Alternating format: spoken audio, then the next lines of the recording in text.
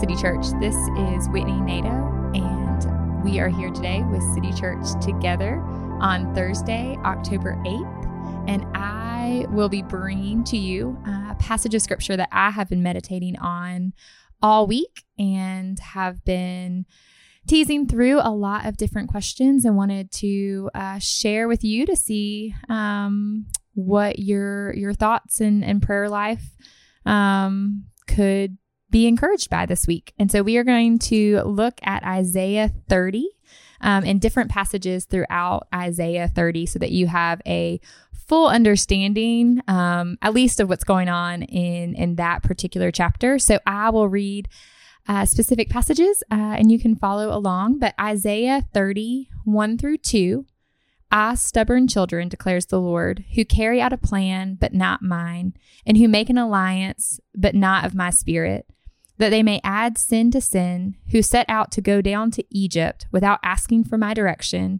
to take refuge in the protection of Pharaoh, and to seek shelter in the shadow of Egypt."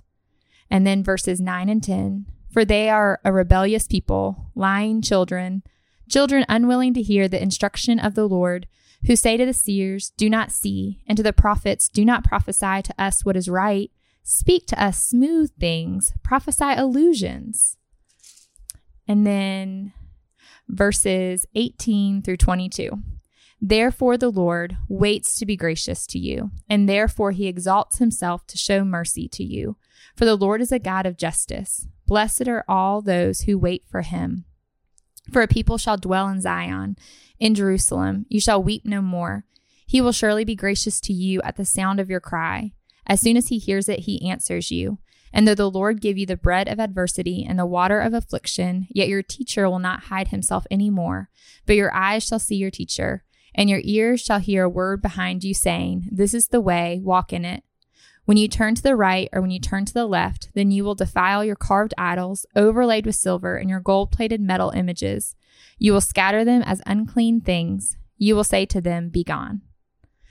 And that was a lot, but I wanted to give you the full context because what is happening in Isaiah 30 is that Judah is scared of a people, the Assyrians, which I think in the Old Testament is a common theme of there being enemies and the people of God being scared about whether or not they'll be protected or whether or not they'll win a fight. And in this particular passage, as I was reading it, I was surprised to see that the people of Israel went back to Egypt as their rescuers in this particular situation, the people that they had just been rescued from, instead of waiting on God. And it had me thinking how many times we go back to the same idols, the same kingdoms in the midst of suffering or in the midst of waiting, even though we have seen that those idols are oppressive and those idols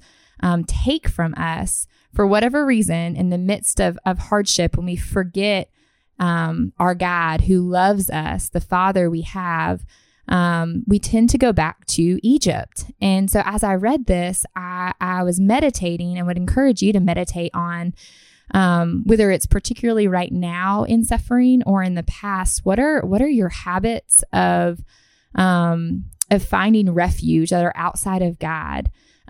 For me, I know that wisdom and knowledge is my go-to. If I can just know enough about a topic, then I can alleviate suffering in my own life or in other people's lives. I'm currently reading a book on the teenage brain to understand how to raise teenagers.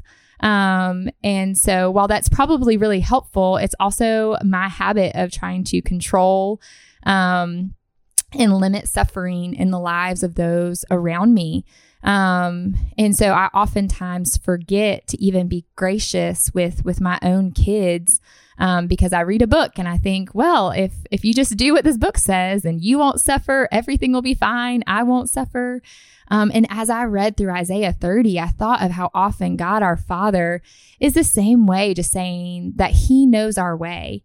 And it even says it in Isaiah 32 that they set out to go down to Egypt without asking for his direction. And how often for parents, it grieves us when our kids go out in a direction without asking us. And we know that it's going to bring more hardship. And then if you go to Isaiah 30:10, it says that they just wanted the prophets to speak smooth things to them. Don't tell me how bad it can be. Just tell me the good side of my idol.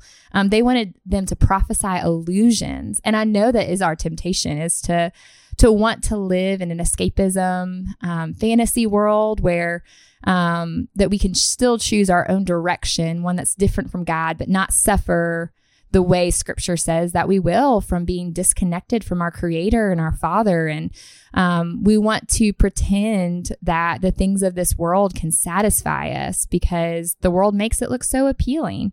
And I wanted to share that first part because the second part is so beautiful. Where in Isaiah 30:18, it says, "Therefore the Lord waits to be gracious to you." I know that at times I've thought, Lord, why aren't you fixing this faster? Why are you intervening faster?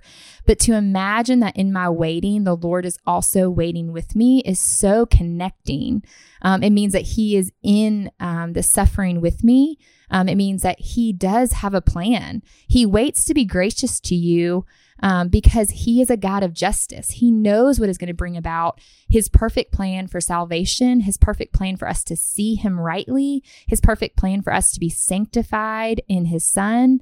And then the subsequent verses tell us basically about the Holy Spirit and how the Holy Spirit is going to direct us if we listen, and how even with the bread of adversity and the water of affliction, our teacher is not going to hide Himself, that He is going to be with us. And so to know that in our suffering, that waiting, and there's so much throughout Scripture, obviously. I know that we waited for a very long time for Jesus to be born and then to die and then to resurrect, and we're waiting for Him to return. So waiting is definitely a picture of a believer. And so waiting does not mean He is absent. Throughout the Old Testament and throughout the New Testament, He is near.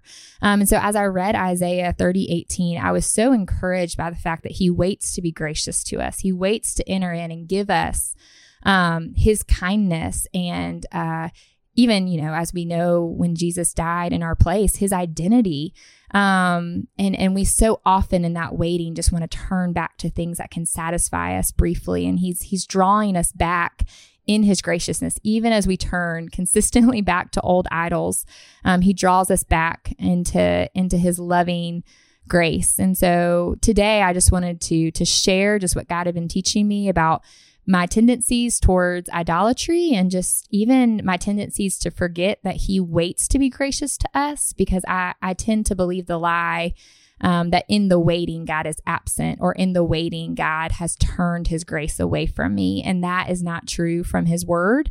And so I want to even pray that over you today, whatever suffering you might be experiencing, whatever waiting you might be experiencing, that you turn to God in those times, and you turn to God in those emotions and know that He is near. So I'm going to pray over you, and I hope that you take some more time in this passage, because there's even more than what I shared today.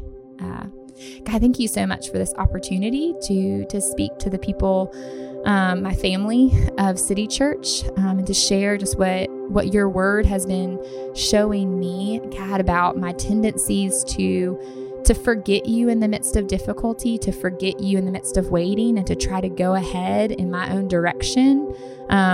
In some ways, in knowledge and wisdom, thinking that I'm doing it with you, but I don't do it with you. I do it out of my own strength and out of my own wisdom. And God, I confess to you that I need you in the waiting. I need you to remind me that you're near, God, and that you are a God of justice, and that you will bring out your goodness and your salvation for all. And God, that you are waiting with me, and I can call on you during those difficult times, and